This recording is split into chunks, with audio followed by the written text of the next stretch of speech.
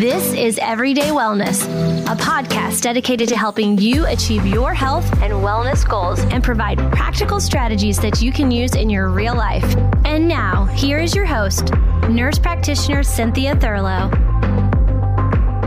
Today, I'm so excited to have Dr. Jamie Seaman. She is a total badass. She is an integrative medicine OBGYN. She's a wife, a mom. She's Mrs. Nebraska. She also was on the Titan Games, and she just got back from vacation and carved out time out of her busy schedule to connect. So I'm so excited to have you here.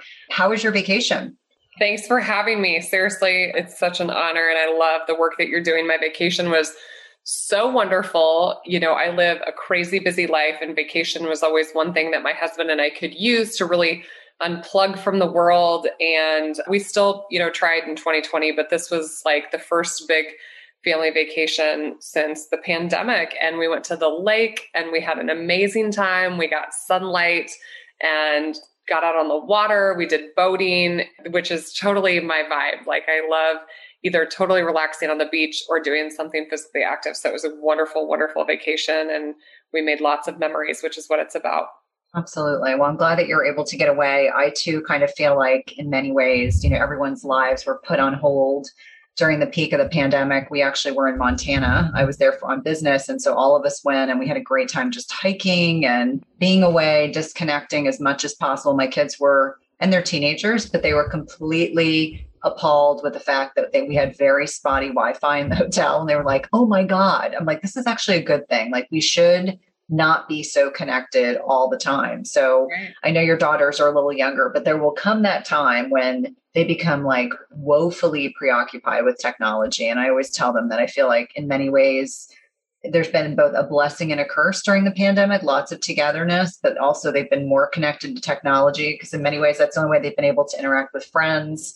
So I'm glad that things are feeling like they're getting back to some degree of normalcy. But I would love for you to share with the listeners. I really enjoyed getting to know a bit about your background. I know you were raised by a nurse mom, but did you always know that you wanted to become a physician, or is that something that came a bit later in your trajectory? So there's no physicians in my family. My mother was a nurse, but early in her career got into hospital administration and left bedside nursing, helped start this surgical center. And she was kind of the breadwinner in our family and kind of the leader of the household per se. And I've always looked up to my mom. She's one of the, really biggest role models in my life. But I loved Band-Aids and I loved blood and I loved all that kind of stuff as a little kid. And my mom always tells this story. I was about 3 years old. My brother was 5 years old. And we had this injury happen in my parents' house. We nailed heads together and my mom had to take us both to the emergency room, and they kind of shuttled me off in this room. They didn't want to see me watch, they didn't want me to watch my brother have to get these stitches. We both needed stitches in our heads. And I went back in the room and I'm like, can I have a mirror? Can I watch? They're like, who is this kid? So that was totally me. I was very much, infatuated with the human body. My mom thought that maybe I would go into nursing like her, but she also saw a lot of my personality traits and thought maybe I would be a teacher. And then I don't really remember how old I was, but I'd kind of expressed to my mother my interest in medicine and just kind of in healthcare in general. And she was the one that really said, listen, if I had to do this all over again, just knowing you as my daughter, I would have just went to medical school and became a physician, instead of going to nursing school. And that was the first kind of realization as a little girl that I could be a doctor. And, people tell you this all the time, you can be whatever you want to be, but there's no doctors in my family. I'd never really had this figure to look up to, but clearly my mother believed in me. And so I was on this pre-med track, and I went to college and I was going to get an exercise science degree. And I showed up on the first day of college and they said, we've eliminated the program. You're going to have to choose a new major.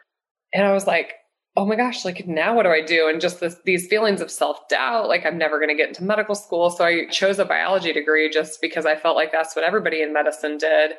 And then just started to have this moment of internal panic. What am I going to do when I get out of college with the biology degree if I don't get into medical school? And luckily, I started to have a change of heart and thought I would completely pivot and go into broadcasting. And the colleges of nutrition and exercise science ended up merging faculty. And it was a blessing in disguise the entire time because my undergraduate degree is in nutrition and exercise science. And, now sitting where I am now in this chair, it was such a valuable piece of my education because it was way different than a lot of my friends that got their biology degree and that really only understood that basic science and not a lot of the things that truly matter in medicine. Well, I love that story. And I think that it probably preemptively gave you an advantage over many of your peers because, as I talk about very openly, whether you're a nurse or a doctor or a PA, we get little to no education about nutrition. I actually had to go back and do a functional nutrition program, and that completely lit me up because most of what you're taught is completely contrary to actually what will embody health and longevity. So you went to medical school, you had this nutrition and exercise science background. I know that you played college level sports, which I think is just incredible. And you mentioned in several of your interviews that when you got to medical school, which obviously is incredibly intense, things really changed for you. And so do you think that it was at that point in time that your eating habits changed? Was it the increased workload and stress level? Because for anyone that's, whether you're aware or not aware, medical school is just incredibly intense and all consuming. And so I would imagine that was quite a lifestyle shift for you on so many levels. Yeah. So here's this transition in my life where I'm going, from being a collegiate level athlete. We've got these nutritionists. I mean, I was a college kid. I wasn't eating perfectly. I'm not going to lie. I had some alcohol and things like that, but I have this huge shift in my life where I'm going from being forced to be very physically active to now being suddenly very sedentary and sitting in the classroom for, multiple hours per day, tests every single Saturday. I'm in the library, and we didn't have children at the time, but it was definitely a shift downward in physical activity. And I had this trouble with maintaining my weight. And I had just completed this nutrition and exercise science degree. And what we had been taught, I mean, you say it's a blessing. I don't know. The things I was taught was limit sodium, eat low fat, count your calories. It's just salt and saturated fat that cause heart disease. So all I really understood at that point, even with a nutrition degree, was just eat less calories and move more. So this was during the P90X rage. So I decided, find a couple medical student friends. Let's start doing these P90X videos. And I'm just going to count my calories. And I was literally can remember a moment. I was counting goldfish and pretzels that I was okay, this is what I'm allowed to eat while I study at the library. It's this amount of goldfish or pretzels. And I was able to maintain my weight okay. And sure, P90X was great. But then my husband and I really wanted to start a family. We didn't want to wait until my medical training was completed. And so we decided third year of medical school to get pregnant. And we had trouble getting pregnant. I was diagnosed with polycystic ovarian syndrome or PCOS and was missing my periods. I had come off years of birth control. So I really had no idea what was going on with my cycles. And I had to start metformin. And then my doctor ended up offering me Clomid to try to get pregnant. Luckily, I was able to get pregnant the first month of the medication. But what I was doing from a dietary perspective is I was really trying to eat a very low calorie diet because I thought all I've heard with PCOS is that if you lose 10% of your body weight, you can restore ovulation. Okay. So I said, well, I'm going to try to lose 10 pounds. And so I was working in a really small town in Nebraska at the time on a rotation. And I would go to the hospital cafeteria and I would go to the salad bar and I would get iceberg lettuce and put cottage cheese and sunflower seeds on it. And that was literally what I ate for a month straight. And I lost some weight and I got pregnant. And during my 3 pregnancies, I ended up having 3 pregnancies. They were all 23 months apart. My girls are all 23 months apart. And luckily I didn't have trouble getting pregnant with the second 2. But during my pregnancies, I failed my glucose testing. After my first baby was born, I was diagnosed with hypothyroidism. And then after my 3rd baby was born, I was still on thyroid medication and I was diagnosed with prediabetes with a very normal appearing BMI from the outside. So, gosh, looking back now and knowing what I know now, it all makes sense, but I didn't know back then, what I was even doing. I mean, luckily I had 3 pregnancies. Luckily I have 3 very healthy babies, but holy smokes, it's just crazy to think back at the advice I was given and how I ever got through it all. Yeah, no. And it's interesting to me. I didn't know until we started trying to get pregnant that I probably had very mild PCOS that had been masked by being on oral contraceptives because I was one of those people that they put me on oral contraceptives because my cycles were irregular. They're like, oh, this will fix that. And so, being 17, 18 years old, that sounded fantastic. I can control my menstrual cycle. I can, right, exactly. If I don't want to have a period that month, I can just start my new pack of pills. This is fantastic. But not until we started trying to get pregnant did we realize that I probably had mild PCOS. And much to your point, not every person with PCOS is obese. You can be slender, you can be small. And so what are some of the misnomers that people have about PCOS? Because for the benefit of listeners who may not be as familiar with what this is, I know a lot of listeners sometimes are focusing on the other, the reverse puberty changes that are happening. But for the benefits of listeners, let's unpack what PCOS is so they can better understand how that can impact ovulation, how that can impact infertility, how our diet really kind of feeds into developing this. And obviously there's some genetic susceptibility, because it wasn't until I had to go on Clomid to ovulate that 3 or 4 of my aunts were like, oh yeah, we had to take Clomid to get pregnant with our children. And I was like, why is no one talking about this? Like, it's almost like no one wants to mention this because it's just not PC. Yeah. Well, first of all, PCOS is a really poor name for the disease. And I've been coming up with new naming trends that I keep hoping will stick. But so many patients come to me and they're like, oh, I've had a cyst on my ovary. I think I have polycystic ovarian syndrome. And the ovary's job is to make cysts. Every single month, a certain number of follicles are stimulated by the pituitary gland. And this follicle pool, eventually one of them will become a dominant follicle.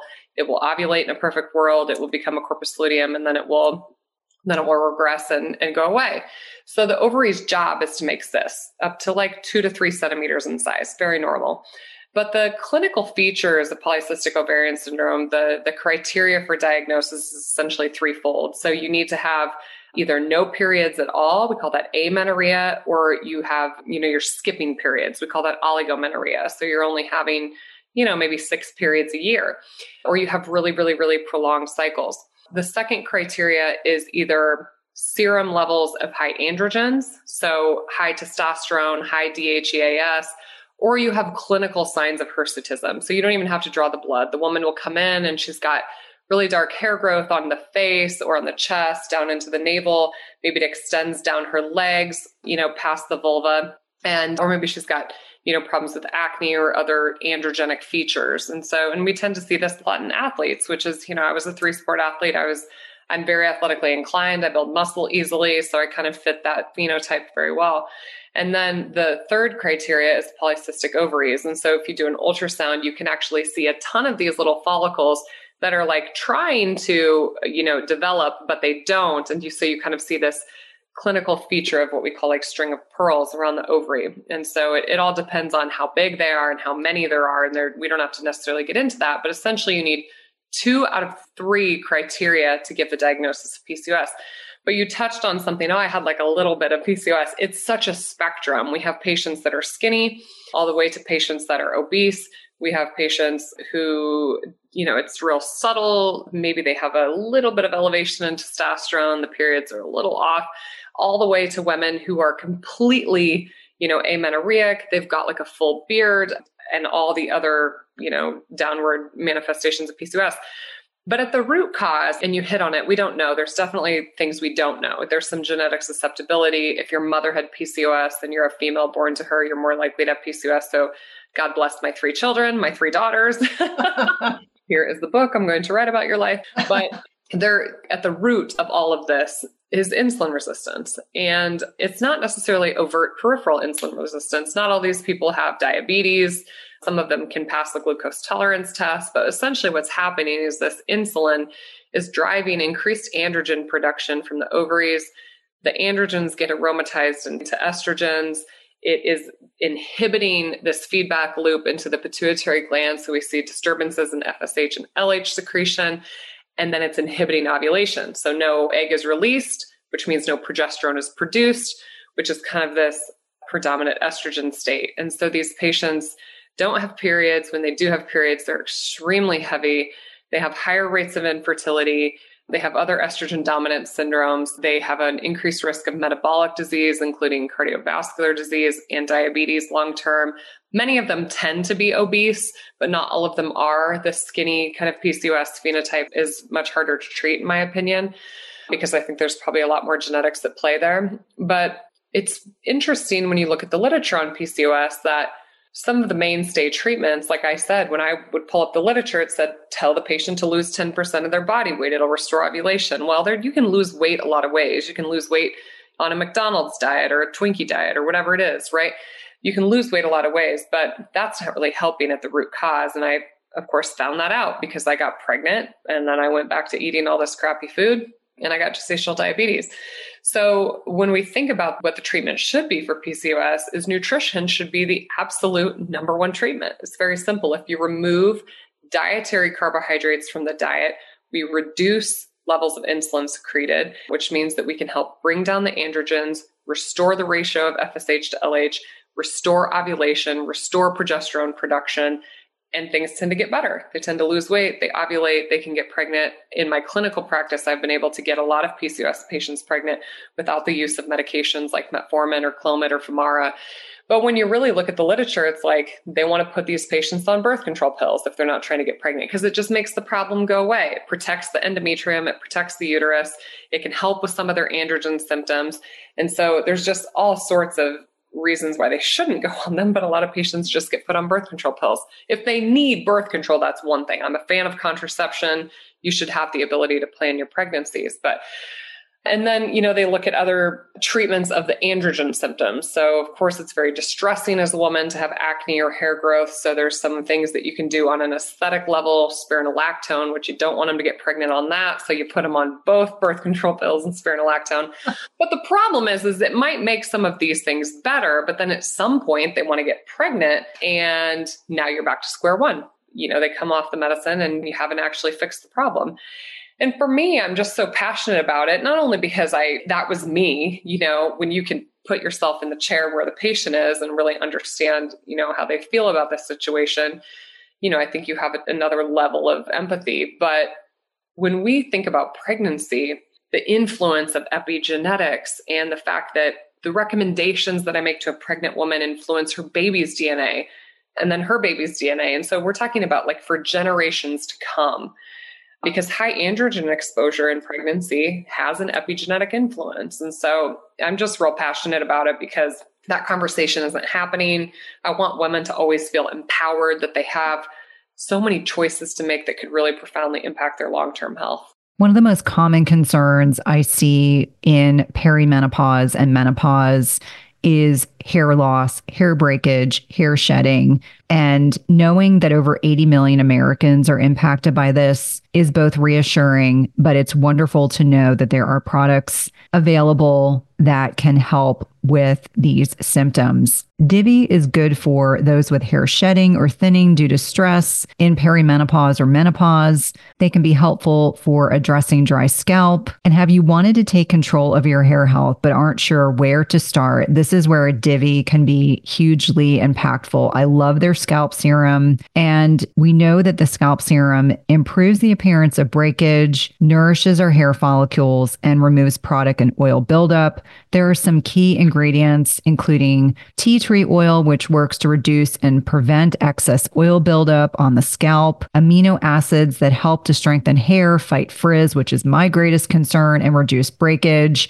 and copper tripeptide 1, which is a small protein composed of the 3 amino acids to facilitate a clean and hydrated scalp, as well as hyaluronic acid, which is nourishing and hydrating to our scalps. As I mentioned, Divi is not just for those experiencing hair loss. I found it to be hugely helpful for scalp health, and all of Divi's products, including their shampoos and conditioners, come together to create a full daily solution that helps women nourish their hair and get to the root of scalp health. Do you want to take back control of your hair and scalp health and do it with clean, science-backed ingredients? Go to diviofficial.com/Cynthia or enter Cynthia at checkout for 20% off your first order. That's diviofficial.com/Cynthia for 20% off your first order. As I mentioned, my favorite product is the scalp serum. And now that we're in the deep throes of winter weather, it is so wonderfully nourishing and moisturizing. Have you guys heard about a bioactive whole food on the market with 5,000 published research studies backing it? When my oldest son needed to go on antibiotics a few months ago, I discovered Armra colostrum, and the benefits for him and his recovery from being on antibiotics have been instrumental in me now recommending this to my dairy non-sensitive patients and clients. Armra's colostrum strengthens immunity, ignites metabolism, fortifies gut health, promotes hair growth and skin radiance, and powers fitness, performance, and recovery. My son has mentioned to me over and over again how great his gut feels, how he has improved his digestion and gut function as well. Colostrum is a rich, exclusive source of immunoglobulins or antibodies that optimize our immune defense even during cold and flu season. And we know that mucosal barriers house over 80% of our body's immune cells, including the antibodies IgG and Sig-A. And these immunoglobulins bind and intercept harmful particles like viruses, bacteria, and toxins, blocking them from crossing into the barriers into our bloodstream. And Armra's colostrum contains the highest levels of Sig-A and IgG to ensure your most fortified first line of protection. It's sustainably sourced, and it's important to know that you want to mix colostrum only with cold liquids or foods, or dry scoop it into your mouth. This is also great for the oral microbiome. And we've worked out a special offer for my Everyday Wellness community where you can receive 15% off your first order. Go to tryarmra.com/Cynthia15 or enter Cynthia15 to get 15% off your first order. That's tryarmra.com/Cynthia15. You definitely want to check it out. Well, and I think it's so important. I mean, obviously, I'm at the other end. We're done having babies. We have teenagers at home. But I think how different things could have been for me as a teenager and a young adult before I was ready to have children, had I known what I know now. And I love that you are so proactive, because I think that really makes a difference. I feel like this generation is asking more of their healthcare professionals, that they want to look at things a little differently. Someone was asking me the other day, how many years I'd been on oral contraceptives. And I said, probably from 17. And I got married when I was 32. And I said, so that amount of time, because you get to a point where, yes, it's very convenient not to get a period. And then you just get accustomed to, I had horrible PMS. And I probably actually didn't have terrible PMS, but I had terrible PMS symptoms while on oral contraceptives. Never felt better when I stopped. Assumed that, the fertility switch would just switch on. And that's a whole other kind of misnomer that people assume. You go off oral contraceptives, you're going to be able to get pregnant immediately. There are a lot of people who don't. They end up having, this persistent amenorrhea issues that I had before were just exacerbated. So I'm so very grateful that there are healthcare professionals like yourself that are kind of challenging the more common notions that we had about a lot of these issues.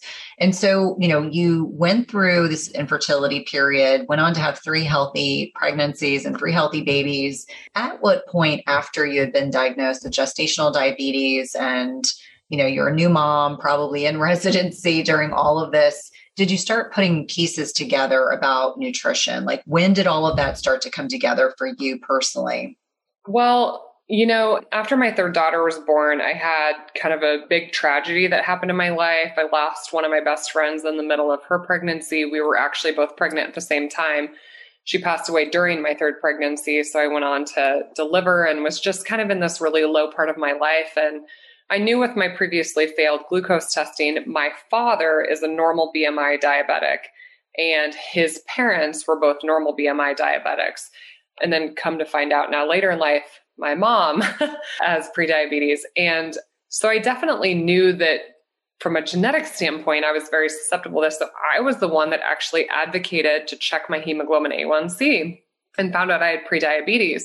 I'd never checked my blood sugars, outside of, pregnancy or anything like that. And I couldn't figure out why I had hypothyroidism. I was trying to read about why people get postpartum hypothyroidism, but I was tired and I didn't feel good. And I just thought, really, this is what life is like, when you're a busy mom and you're a doctor. And I just kind of had this sense of burnout. I had kind of watched my friend kind of get failed in the medical system. We couldn't save her life. And so it was really March of 2015, I decided that I was going to live my life differently. I was going to get rid of my diabetes. I was going to get rid of my hypothyroidism, and I was going to do it through nutrition. I'm like, dude, I have this degree. I have a medical degree. If I'm going to ask my patients to do these things, I'm going to walk the walk and talk the talk. Okay. So I'm going to figure this out for myself first. So I kind of I said, okay, eat whole foods. That makes sense to me. Let's eat whole food. So I started kind of Whole30. Then I realized I like cheese. I tried to transition into like paleo. I was like, no, I really like cheese. And so in early 2016 is when I adopted a ketogenic diet. And, I didn't really know what I was doing. It was kind of forefront of when keto became kind of a hot new thing. But the weight started to come off. It was like the fog started to lift. My thyroid function improved. My hemoglobin A1C normalized.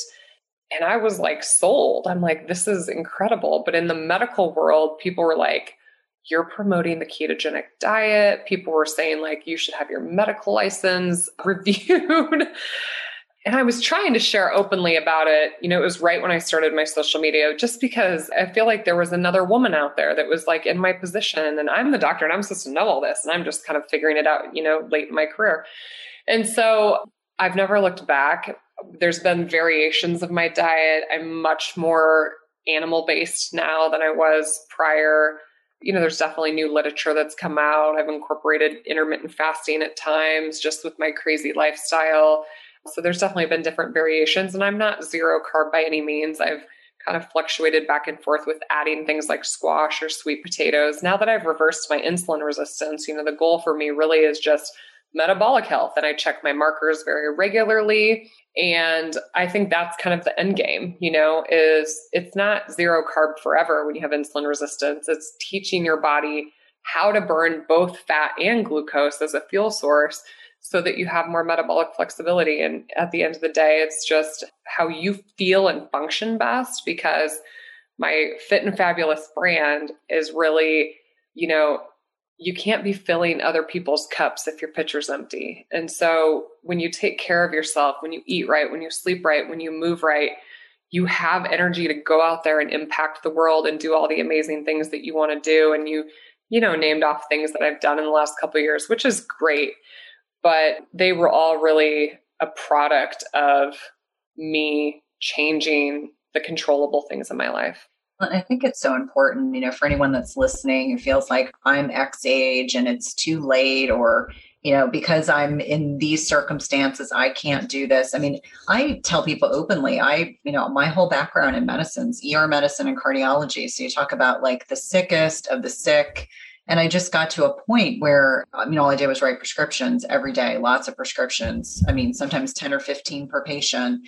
And I kept saying it all starts with food. And my cardiology colleagues who are supportive of me would kind of like poo-poo me. They're like, oh, this is cute. Our nurse practitioner really likes to talk to people about food. And I kept saying, we're missing the boat. It all starts with food. The food that we eat impacts our health pervasively. And, what I found ironic was that all the cardiologists that I worked with and all the NPs were all very thin.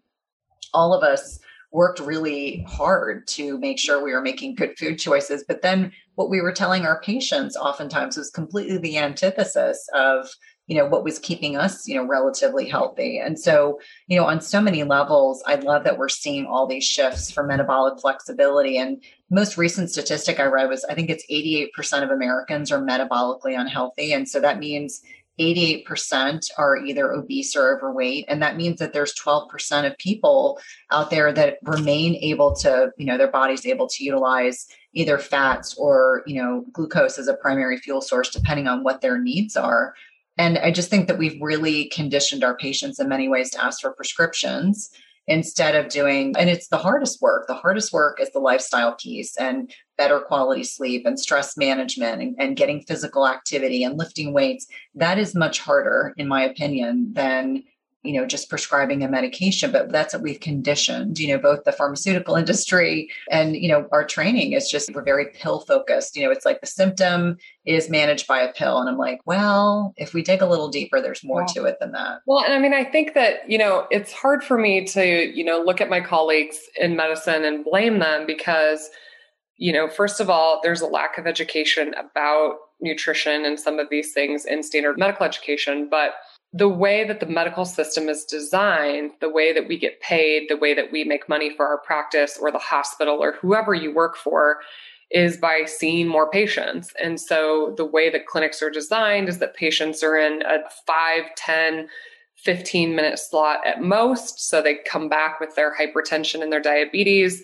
And there's no possible way for you to do that amount of education in that amount of time. So where you have to rely on these ancillary services.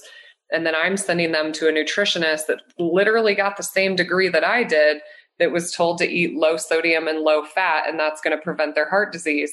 And so, it's really the way that our medical system is designed. It's okay to take care of chronic disease. Here, take this medicine. Okay, add this medicine. Okay, do this, do that, do that. We mean well, but we're not really fixing these things. We're just like putting Band-Aids on it. And so I get it. It's not sexy. We're asking for patients to have a level of personal accountability when it comes to these things, but it's not an easy fix. Yeah. And I want to be really clear. I left clinical medicine 5 years ago, and I have nothing but respect for my peers. I agree that sometimes, we're in a losing situation because the current medical model is not designed for most providers to be able to practice the way that if they wanted to be able to sit down and talk about nutrition or talk about lifestyle piece, they're just not given the amount of time to be able to do that. And there's a lot of cognitive dissonance, frankly, about, the nutrition science that's being done and applying it to the current medical paradigm. And so I always say, I have nothing but respect and admiration because especially in the last 18 months, the medical community has borne the brunt of this pandemic. And so I never want to sound unappreciative or ungrateful because they're doing a lot of hard work right now. And so I want to be really clear about that. But let's pivot a little bit, because I think one of the other key areas that I feel like is oftentimes really neglected is when women are, and I know you're in the thick of things as a OBGYN, women have, they have menstrual cycles, they're dealing with contraception, they have pregnancies, they have babies. And then women largely may be done having families, and then they kind of sail, or not so much, into perimenopause and menopause. And so I didn't actually know what perimenopause was until I hit it like a wall. And I always am very open and honest and just say that I'm a trained medical professional and I knew very little to nothing about this time period. How do you think we're doing a different / better job educating our patients about this transitional period when maybe their periods are waxing and waning, the hormones are fluctuating, they may start experiencing more challenges with sleep, weight gain, energy issues? How are we doing things differently than probably 20, 30 years ago? Yeah. So, perimenopause, essentially what's happening in a woman's body is that a woman is born with all the eggs she'll ever have in her lifetime. She's born with 400,000 or over 1 million, and then 400,000 by the time she starts menstruating. But then you only release, a couple hundred in your lifetime. And as that pool of eggs gets lower, so every single month, it's like asking 20 people to come to the party and only one of them's supposed to come to the party. But then eventually the brain is yelling at the ovaries and only 2 people want to come to the party, and then no one shows up. And so what's happening is that pool of follicles gets smaller. We're seeing kind of these very erratic estrogen levels, during perimenopause. It's like psychotic is how I describe it. And then when you don't ovulate, on the months you don't ovulate, there's no progesterone production. Now, this is a natural phenomenon. Where the medical system is failing these women is they're like, well, this is natural. Just, embrace these changes, embrace aging. Or some people don't realize it's perimenopause. They're having anxiety, they're having depression, they're having insomnia, they're gaining weight, they're becoming insulin resistant. All these things are kind of creeping up on them. And that's perimenopause. And years ago, we used to really, look at women and think that hormone replacement was such a good thing. It would prevent the chronic diseases of aging that happened after menopause, because once women officially go through menopause, which is the clinical definition is 12 months with no periods, we start to equal men as far as cardiovascular risk, because as we lose estrogen, we start to deposit more visceral fat around the organs. We become more insulin resistant. Our brain doesn't function as well. We have an increased risk of dementia. Our bones start to weaken. We start to increase risk of osteopenia and osteoporosis. So we used to give a lot of these women hormone replacement therapy, and women definitely did feel better. And then these trials came out, the WHI trial and a couple others, that really scared a lot of people away from using hormone replacement therapy. And now we're kind of seeing the pendulum swing the other way. But what we're not really acknowledging in this situation is that there are things that women can do. I always kind of talk about these 5 pillars, which are like nutrition, movement, stress, sleep, and environment. And all of these things can have an effect on how we go through this transition, how we feel during this transition. Because if you're coming into perimenopause with a backpack full of bricks on your back, it's going to make it really hard. Yes. Whereas you have a woman she's optimizing everything. And yes, this is happening, but these patients tend to feel better. And so hormone replacement therapy is certainly kind of this individualized thing that should be taken into account a woman's history and family history, and there's small risks associated with it. But I'm a huge fan of hormone replacement therapy in my practice. And I wish more women talked about perimenopause and menopause, because I find very commonly that women will say, my mom never talked about, I'll say like, how old was your mom? Well, I don't know. She never talked about it. My aunt never talked about it. No woman in my family's ever talked to me about this. And so they're just having to ask their girlfriends, hey, what are you feeling? Oh, you feel the same way. Okay, this must be perimenopause. And the other hard part is that these patients will come into their doctor and be like, I think it's my hormones. Can you check my hormones? And doctors are like, well, we shouldn't test them. It doesn't matter. And the reason is because it's really hard to test hormones, because from morning to night, from Monday to Tuesday, from Monday to Monday, from the first of the month to the next of the first of the month, hormone levels fluctuate. It's all over the place. And so when you're just drawing a blood one time at 3:00 on Thursday afternoon, it's just telling you what they were at 3:00 on Thursday afternoon. And then, of course, there's people that do saliva testing and urine testing, and there's different ways, and there's pros and cons to all of them, but it's hard to actually test. So we have to go by clinical symptoms and how patients feel. But we have to acknowledge that some of these lifestyle things can make a huge impact on this natural period in a woman's life.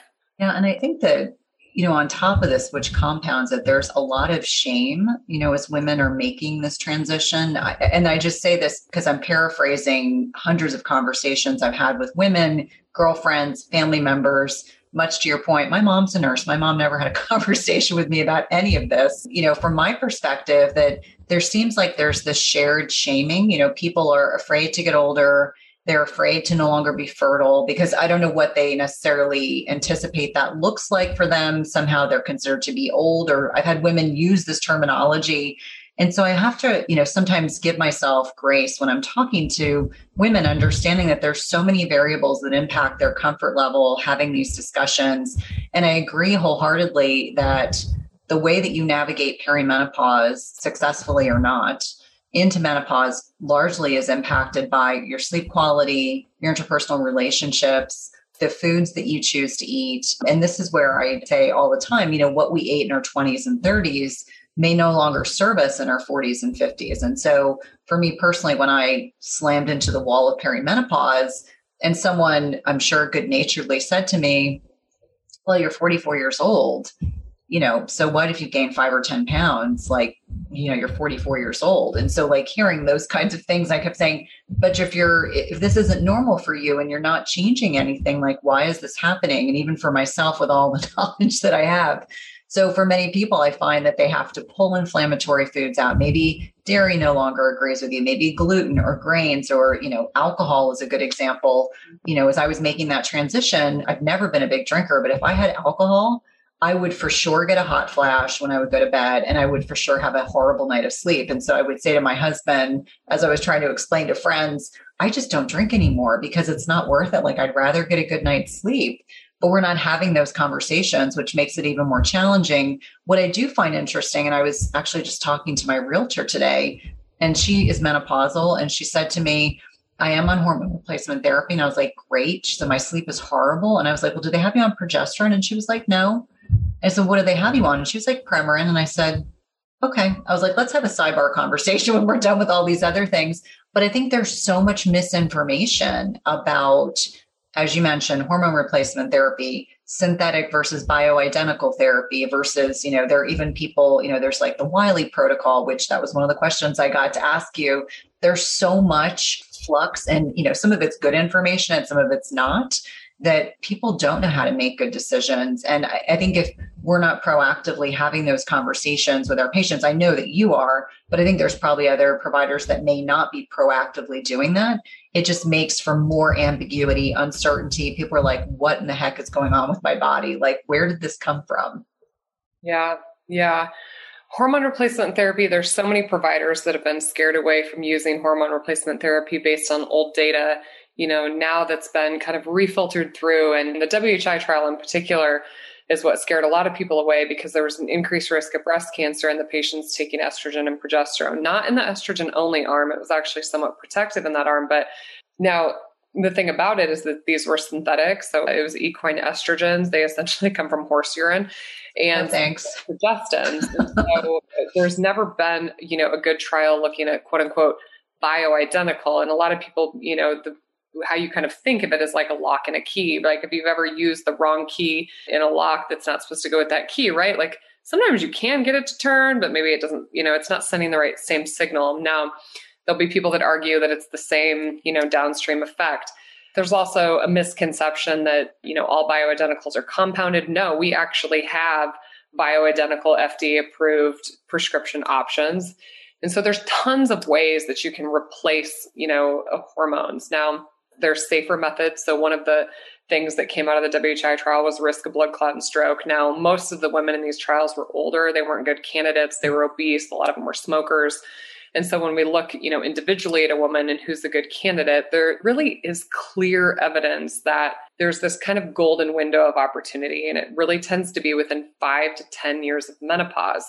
Tends to be kind of this golden window of opportunity where you can make an impact on long-term health, reduce risk of dementia. There was a trial just a couple of years ago showing that, and it was a group of women in Utah. Reduce risk of osteoporosis, osteopenia, cardiovascular disease, you name it. But the, American Menopause Society, comes out with these statements that still scare a lot of people away. And when you look at the data that they use to make a lot of these recommendations, they really cherry pick a lot of data. It's kind of like, I was recording a podcast earlier talking about salt and saturated fat, and you take whatever it is, salt, there was a lot of cherry picking of data. The 7-country study was saturated fat. The same thing has happened with hormones. They took like 13 studies that were convenient for them, that gave them the message they wanted, and they've really ignored a lot of other designed studies. And clinical experience comes with this too. I mean, I can just tell you, that women feel significantly better. It can make a huge impact on quality of life. So although for some women there is a small risk of some of these things, we really have to balance quality of life with it. And so back to the blood clot, risk, we've never seen that with transdermal estrogens, meaning given through the skin, or sublingual or subdermal therapies. Vaginal estrogen therapy, really is honestly my personal opinion that almost 100% of women should be on vaginal estrogen therapy. It's very safe, even for people with breast cancer. I have so many breast cancer patients whose oncologists have scared them away from using very low dose estrogen therapy in the vagina. And I'm telling you right now that if men's penises shriveled up when they went through andropause, that 100% of them would be on some kind of cream on their penis to fix this problem. But it starts to affect women's relationships. It increases their risk of urinary tract infections, pelvic discomfort, atrophic vaginitis. So I'm a huge fan of estrogen therapy for almost everybody. And then systemic therapy is certainly just very individualized. But you're right. I'm totally making a presumption about this person you were talking about earlier that was on estrogen only therapy. Maybe she'd had a hysterectomy, so she didn't need progesterone. But there's still sometimes a place for progesterone supplementation for sleep, for anxiety. There's things that micronized progesterone can really help with. And then, of course, androgen replacement in some of these women is another controversial topic. And now certainly needs to be done by a provider that understands what they're doing, because over replacement of androgens can give women a lot of side effects that they don't like. Dark hair growth, acne and things like that. But testosterone replacement does have its place in sexual function and bone health and muscle health and those types of things. So there's lots of ways to replace it. And I'm a huge fan of it, but you just want to find a provider that's, well-read and comfortable and has a lot of experience doing it. Today's podcast is sponsored by NutriSense. It combines cutting-edge technology and human expertise so you can see how your body responds to different types of nutrition, stress, exercise, sleep, and where you are in your menstrual cycle in real time. And by pairing a continuous glucose monitor with their app and expert nutritional guidance, NutriSense can help you reach your health goals. And the best part is it's not just a program where they send you the CGM and you have to figure it out on your own. Each subscription plan includes 1 month of free expert nutritionist support. Your nutritionist will work with you one-on-one, interpreting your data and providing customized advice to help you reach your health goals. The last time I had my CGM on, my registered dietitian and I troubleshooted over some specific concerns that I had. And whether you're aiming to lose weight, stabilize your energy, or just feel better overall, NutriSense offers the guidance and support you need. And lasting sustainable change takes time and can be achieved through a longer-term subscription. That's why I encourage my patients and clients to consider 3, 6, or 12-month subscriptions where it's actually less expensive and allows you to not only achieve your goals, but also to ensure that you stick to your healthy lifestyle for the long term. As I've mentioned before, I have found the CGMs I've used through NutriSense to be incredibly insightful, specifically to carbohydrate tolerance. I would not have known that plantains spiked my blood sugar without this information. It's also been hugely helpful for tailoring to workouts and sleep quality. And so for me, even though I am metabolically healthy, I find the insights to be particularly helpful to tailor my lifestyle changes to my blood sugar. Visit nutrisense.io/EWP and use the code EWP for $30 off plus 1 month of free nutritionist support. Be sure to let them know you're a listener of the Everyday Wellness podcast when they ask you how you heard about them. This is one of my favorite ways to take care of my health and one of my top recommendations for all of my patients and clients. Do you find yourself struggling to get a good night's sleep?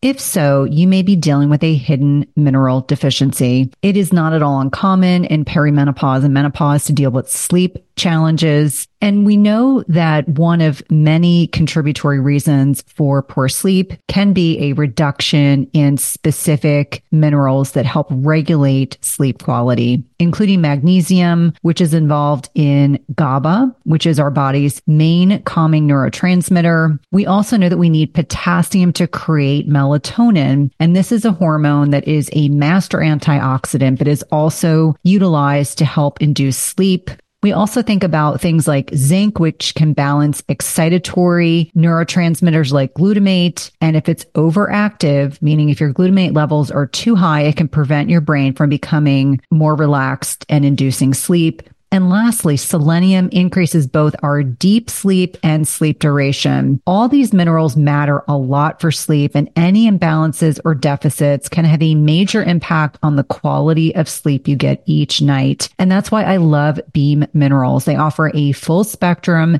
mineral supplement that gives you every essential mineral your body needs in the right doses, all in a highly absorbable liquid form. All you do is take a shot of Beam Minerals about an hour before bed. Don't worry, it tastes like water, and you'll replenish all of your body's minerals in about 30 seconds and give your brain what it needs for deep restorative sleep.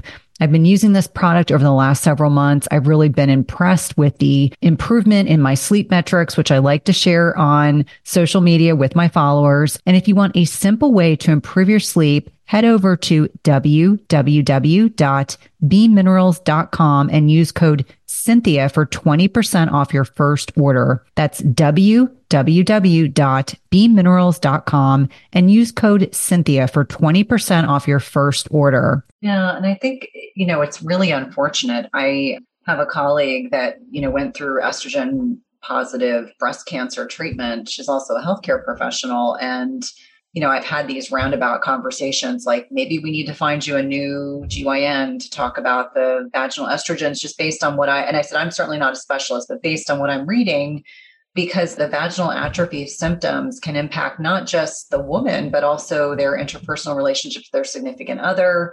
I was horrified to learn that, it's kind of like you use it or lose it, meaning if you go through periods of time of, you have painful intercourse, so you avoid having intercourse, the lubes aren't working, and you get to a point where you just abstain from having sexual intercourse with your partner, that you get from what I understand, and you can let me know otherwise, you can get significant structural changes to the vaginal orifice that are going to be permanent. And so someone said that, it'll actually shorten and this atrophy, like I think part of it's the loss of estradiol that impacts the lactobacilli that normally live there. So there's like a domino effect that can occur. And so really encouraging people to have those conversations, even if you're embarrassed or uncomfortable. I mean, have those conversations with your healthcare provider so that you can get, properly treated, so that you're not in a position where you've just decided like, I'm just going to be celibate for the rest of my life. Because I think that, having sexual activity, having sexual intercourse with your partner is really an important part of your relationship. And so I say that as my friendly PSA, because I have had so many women talking to me about this recently. And I keep saying, go back and have a conversation with your GYN or your midwife so that, you're addressing this and not waiting 5 years to when you get to a point where it's just too painful to even consider. Or, the other piece of it is I see a lot of women doing these laser therapies. I don't know if you have any opinions about that. I'm sure you get to see the impact of women that probably come to you after the fact. But, I probably would err on the side of wanting to use intravaginal estrogen before I would consider laser therapy. And I don't know if you have an opinion, but there were several questions that I got. That was one of them. Yeah. So estrogen therapy, there's also androgen therapy you can use in the vagina that aromatizes locally to estrogen. So there's vaginal DHEA, but what happens when you lose the estrogen is you lose the cells that line the vagina, kind of lose their plumpness. They become pale, they become thin, they become dry, lack of lubrication. And you're right, we can see kind of this shortening of the vagina. We can see kind of a decrease in the size of the opening of the vaginal introitus. And so sometimes it can make penetrative intercourse uncomfortable or difficult. And so, yes, it is kind of a use it or lose it. Sometimes in these situations, women have abstained. Maybe they've had the death of a partner and now they have a new partner. Or sometimes we send these women to use vaginal dilators or pelvic floor physical therapy so that they can reinitiate those sexual relationships. And it is such a taboo subject. Some providers don't feel comfortable talking about it. Patients don't feel comfortable bringing it up. I find a lot of patients, unless you directly ask, and I'm one of those people that always asks about sexual function. Can you have an orgasm? Do you have problems with dryness? Do you have pain with intercourse? If they say I'm not having intercourse, is that by choice or is that because, there's a problem? And so you really want to tease these things out because sexual relationships are normal and a healthy, they're part of a woman's health. There was a study I came across recently looking at the number of orgasms that a woman has in a week or a month or a year, and having 2 per week reduced a woman's mortality by, I can't remember the percentage off the top of my head, but it's a normal part of women's sexual health. So you kind of brought up these other kind of what we call vaginal rejuvenation therapies. And what these therapies are, there's a couple different ones on the market. One is a CO2 laser, which essentially delivers a level of heat to the vaginal epithelium that creates kind of these little micro defects, just like people use CO2 ablative lasers on the face. It stimulates the fibroblasts to make these kind of columns of collagen underneath the vaginal epithelium. It can help slightly with some of the atrophy symptoms and the lubrication and just kind of the plumpness because of the collagen production underneath that surface epithelium. And then there's another device on the market that uses radio frequency, monopolar radio frequency with a cryogen cooling aspect to it at the same time to make it comfortable for the patient. But once again, it's really the same idea, but it does get a little bit deeper into the tissue by delivering this heat source that stimulates the fibroblasts to make collagen. And so, there's trials looking at mild urinary incontinence symptoms, vaginal dryness, healing of poorly healed obstetrical wounds, just generalized vaginal laxity, but it all just depends. Especially when it comes to vaginal laxity, everybody thinks you're going to get this treatment and it's going to like tighten up the vagina like it, was when you were 20 or 30 or something. But if you've had children, and there's damage to the pelvic floor, there's different layers we're talking about here. There's vaginal epithelium, there's connective tissue and muscles. And so it doesn't correct all of those things. Now there's other modalities out there that target that. There's one that targets the musculature, like a chair that you sit on that helps contract those muscles and it brings blood flow to the nerves and the blood vessels and the muscles. And there's a newer one that uses sound wave technology, very similar to the technology used for men with Gainswave that targets the clitoral tissue with sound waves to help kind of work on that neovascularization and the kind of just repairing some of the damage to those nerve endings that can happen with time. So there's a boatload of modalities out there. The unfortunate part is a lot of these are cash pay procedures. So you'll see them in a lot of med spas. They get oversold. The benefits get oversold to a lot of women. And I'm not saying that they do. Some of them really do have benefits, but unfortunately, these are services that kind of fall in the world of Botox. And if you can't afford them, you can't get them. So, but vaginal estrogen therapy is safe and effective for many women. And I'd like to say it's cheap and effective, but the coverage on formularies sometimes is really bad. The cash pay can still be really high. It's not a well-covered service. It's just sad for really women and women's health across the board because hormone replacement therapy is not well covered. And that's really a shame on so many levels, because I think back to, and I'm going to date myself, Viagra came out on the scene when I was a new nurse practitioner. And the joke was we could never carry enough samples in the office. So I worked for a cardiology practice. So we had clinic and then hospital time. And the joke was all the male cardiologists that were middle-aged and older were the ones that were taking the samples home. And so if we can get Viagra coverage or Cialis coverage, we should be able to get, hormonal support coverage for sure. Now, I want to be respectful of your time, but I did get some questions. They were kind of all over the place. People were asking, do you use the Dutch in your clinical practice? This is a dry urine and saliva test that some healthcare professionals are using now. And you mentioned earlier that hormones are challenging to test for because they fluctuate hour to hour, minute to minute, day to day. Is this something that you're using in clinical practice right now? I do use it, but not for everybody. For certain situations where we're trying to, tease things out.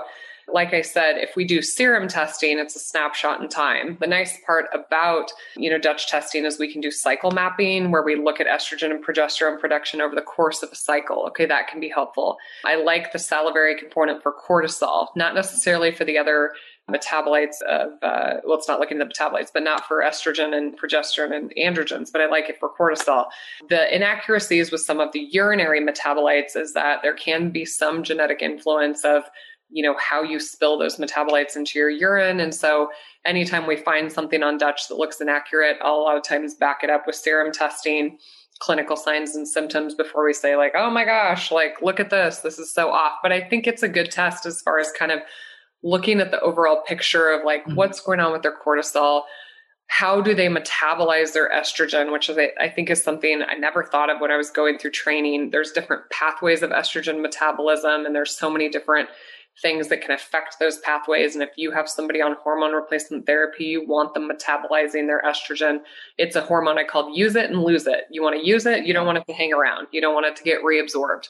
So there are, different aspects of Dutch testing that can be helpful, but it's not for everybody. And it doesn't always give you all the answers. Sometimes you need additional tests to kind of put all the puzzle pieces together. No, I think that's a great answer.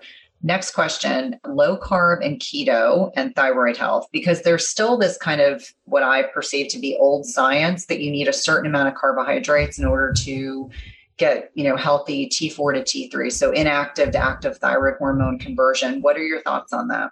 Yeah, so it all kind of depends on what the reason is that you have low thyroid function. So insulin resistance by itself can cause hypothyroidism, and it can be kind of this vicious storm. I just did a post on it literally just a couple days ago, if anybody wants to go check that out.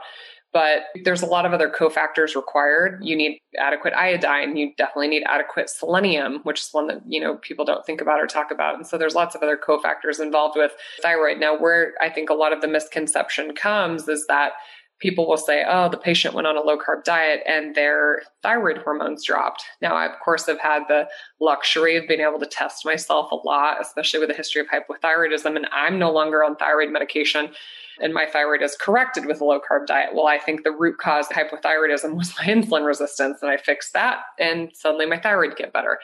Now, weight loss in general, weight loss across the board will cause a reduction in thyroid hormone. This is the body's protective mechanism through nutrient sensing pathways. It's sensing that there's less calories coming in. So I'm going to conserve energy. I'm going to turn down the motor a little bit. So just diets across the board, if you're in a calorie deficit, you'll see a lowering of thyroid function. Now, when we look at the studies that have been done on low carb and ketogenic, Jeff Volek and a few people have published thyroid data on patients participating in these trials. And we do see reduction in free T3 in people that are on, low carb diets. And so the, people like to say, well, that's because you need carbs to convert to T3. But what we don't see, and what I haven't seen clinically, is a concomitant rise in TSH, or thyroid stimulating hormone. If they're truly hypothyroid with low free T3 levels, we should see this rise in TSH. The brain should be saying, hey, we need more thyroid hormone, but it's not. And a lot of them don't tend to have hypothyroidism symptoms. And so they theorize that kind of as insulin sensitivity improves, which happens on a low carb diet, thyroid sensitivity improves. So like at the level of the nucleus of the cell where T3 interacts, there's probably an increase in thyroid sensitivity. So I have no problem with patients who have, disorders. Once again, you have to know, is this autoimmune in nature? Is this a nutrient deficiency? Is this because of their insulin resistance? And so you want a provider that can tease that out, but it's certainly a misconception.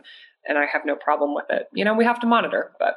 Yeah, no, and it's interesting because I always say this one size fits all doesn't necessarily take into account bioindividuality. And I love that you addressed, the cofactors for healthy thyroid production, because that is oftentimes overlooked and kind of missed, because automatically people are going to, you need medication. Instead, let's look at their magnesium, let's look at their iron, like looking at all these other pieces of the puzzle. I did have a couple questions about, and it's interesting, these come and go, the Wiley protocol. I'm sure I probably know your answer to this. For anyone that's not familiar, T.S. Wiley is, I don't even know if I'd call her a scientist. She's just an individual that believes strongly and fervently that women should cycle till they die and to stay on a therapeutic enough hormones to continue having menstrual cycles, etc. So I would say on the fringe of hormone replacement therapy, definitely an outlier. Yeah, I don't use it. I've seen patients that have been on it.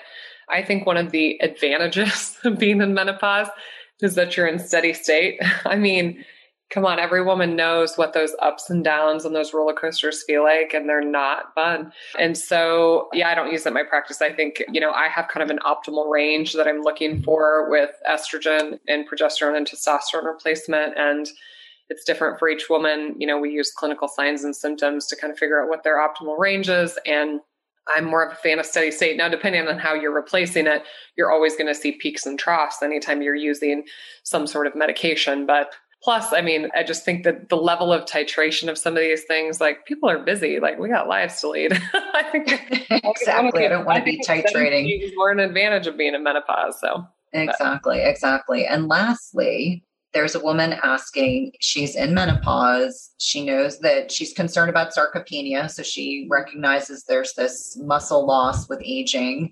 She's already osteopenic. She's eating really healthy. She's doing strength training.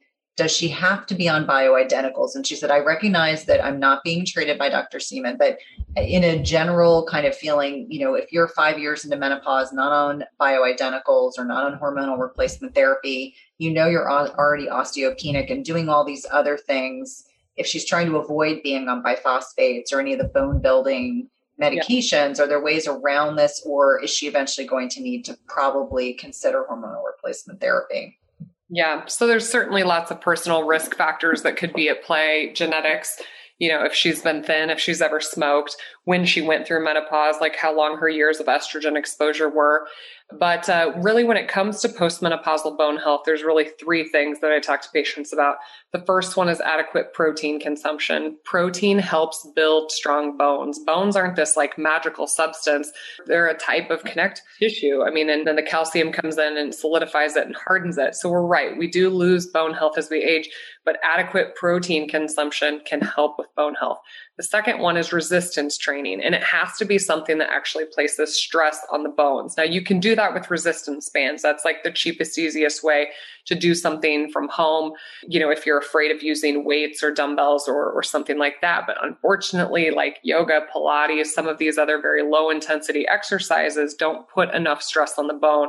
And so protein resistance training. And then the third one is hormone optimization. So depending how old this patient is, and depending on what their level of osteopenia or osteoporosis, it's not an FDA approved indication for hormone replacement therapy, but I've still used it in patients. I've still had patients that have been on it for that reason.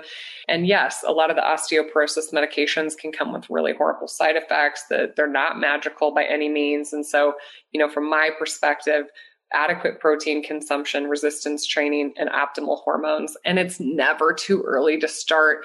You should start worrying about this in your 30s and in your 40s and in your 50s, and not when you get to 65 and you've ordered a DEXA and they've got osteoporosis already. So when it comes to hormone replacement, a very important thing for everybody listening and to understand is when we're talking about osteoporosis, cardiovascular, dementia, hormone replacement therapy is better at prevention than it is at reversal. So once you get to, 65, 70 years old, you can't just start estrogen and think these things are going to be reversed. It's so much better at helping prevent it when you're in that golden window, which is 5 to 10 years from menopause.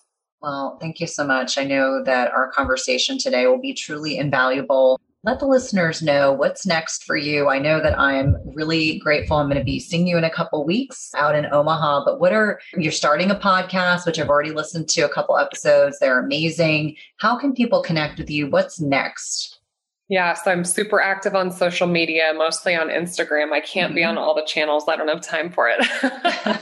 But you can find me at Dr. Fit and Fabulous on Instagram, Dr. Fit and Fabulous over on Facebook. I've got a YouTube channel. I just started the Fit and Fabulous podcast, which has been like 2 years in the making. You totally understand like the time consumption of this because I do work full time in clinical practice. So I'm a full-time OBGYN and I've got 3 daughters. Yes, Keto Summit Omaha is happening, which is an incredible event here. This is our second year having the event right here in Omaha, Nebraska. It's August 19th and 20th. And Cynthia is going to make the flight out here. I can't wait to hug you in person, but it's going to be a wonderful event. And then the days after Keto Summit, I'm doing a 54-mile walk from the Capitol in Lincoln up here to Omaha to raise money for homeless veterans. So those 2 events are happening simultaneous. And then all at the same time, because I can't just do one thing at a time, we're opening a new business here in town called Upgrade Performance Institute, which is this incredible space that is resistance training focused. We've got a gym, we've got a DEXA scanner, so we can actually see how much muscle and bone mass and fat mass people have. We've got IV hydration and peptides and anti-aging modalities. And I'm not leaving my clinical practice, but I am the medical director over there, and I'll be helping a lot with nutritional consults. So it really will expand my ability to kind of help people with that, because when I'm in my OBGYN practice, I want to be doing gynecology and taking care of my obstetric patients. And I've just been bombarded, just even locally in my community, helping people with insulin resistance and nutrition. And so this is going to be a great avenue to help more people. Oh, I think that sounds amazing. What a blessing you are to your patients and to your community, always giving of yourself to others. I will make sure that we include all the links to your website and your social media, and as well as your podcast. Thanks so much for joining us this afternoon. Thanks, Cynthia. Thanks for listening to Everyday Wellness. If you loved this episode, please leave us a rating and review, subscribe, and remember, tell a friend. And if you want to connect with us online, visit the link in the show notes.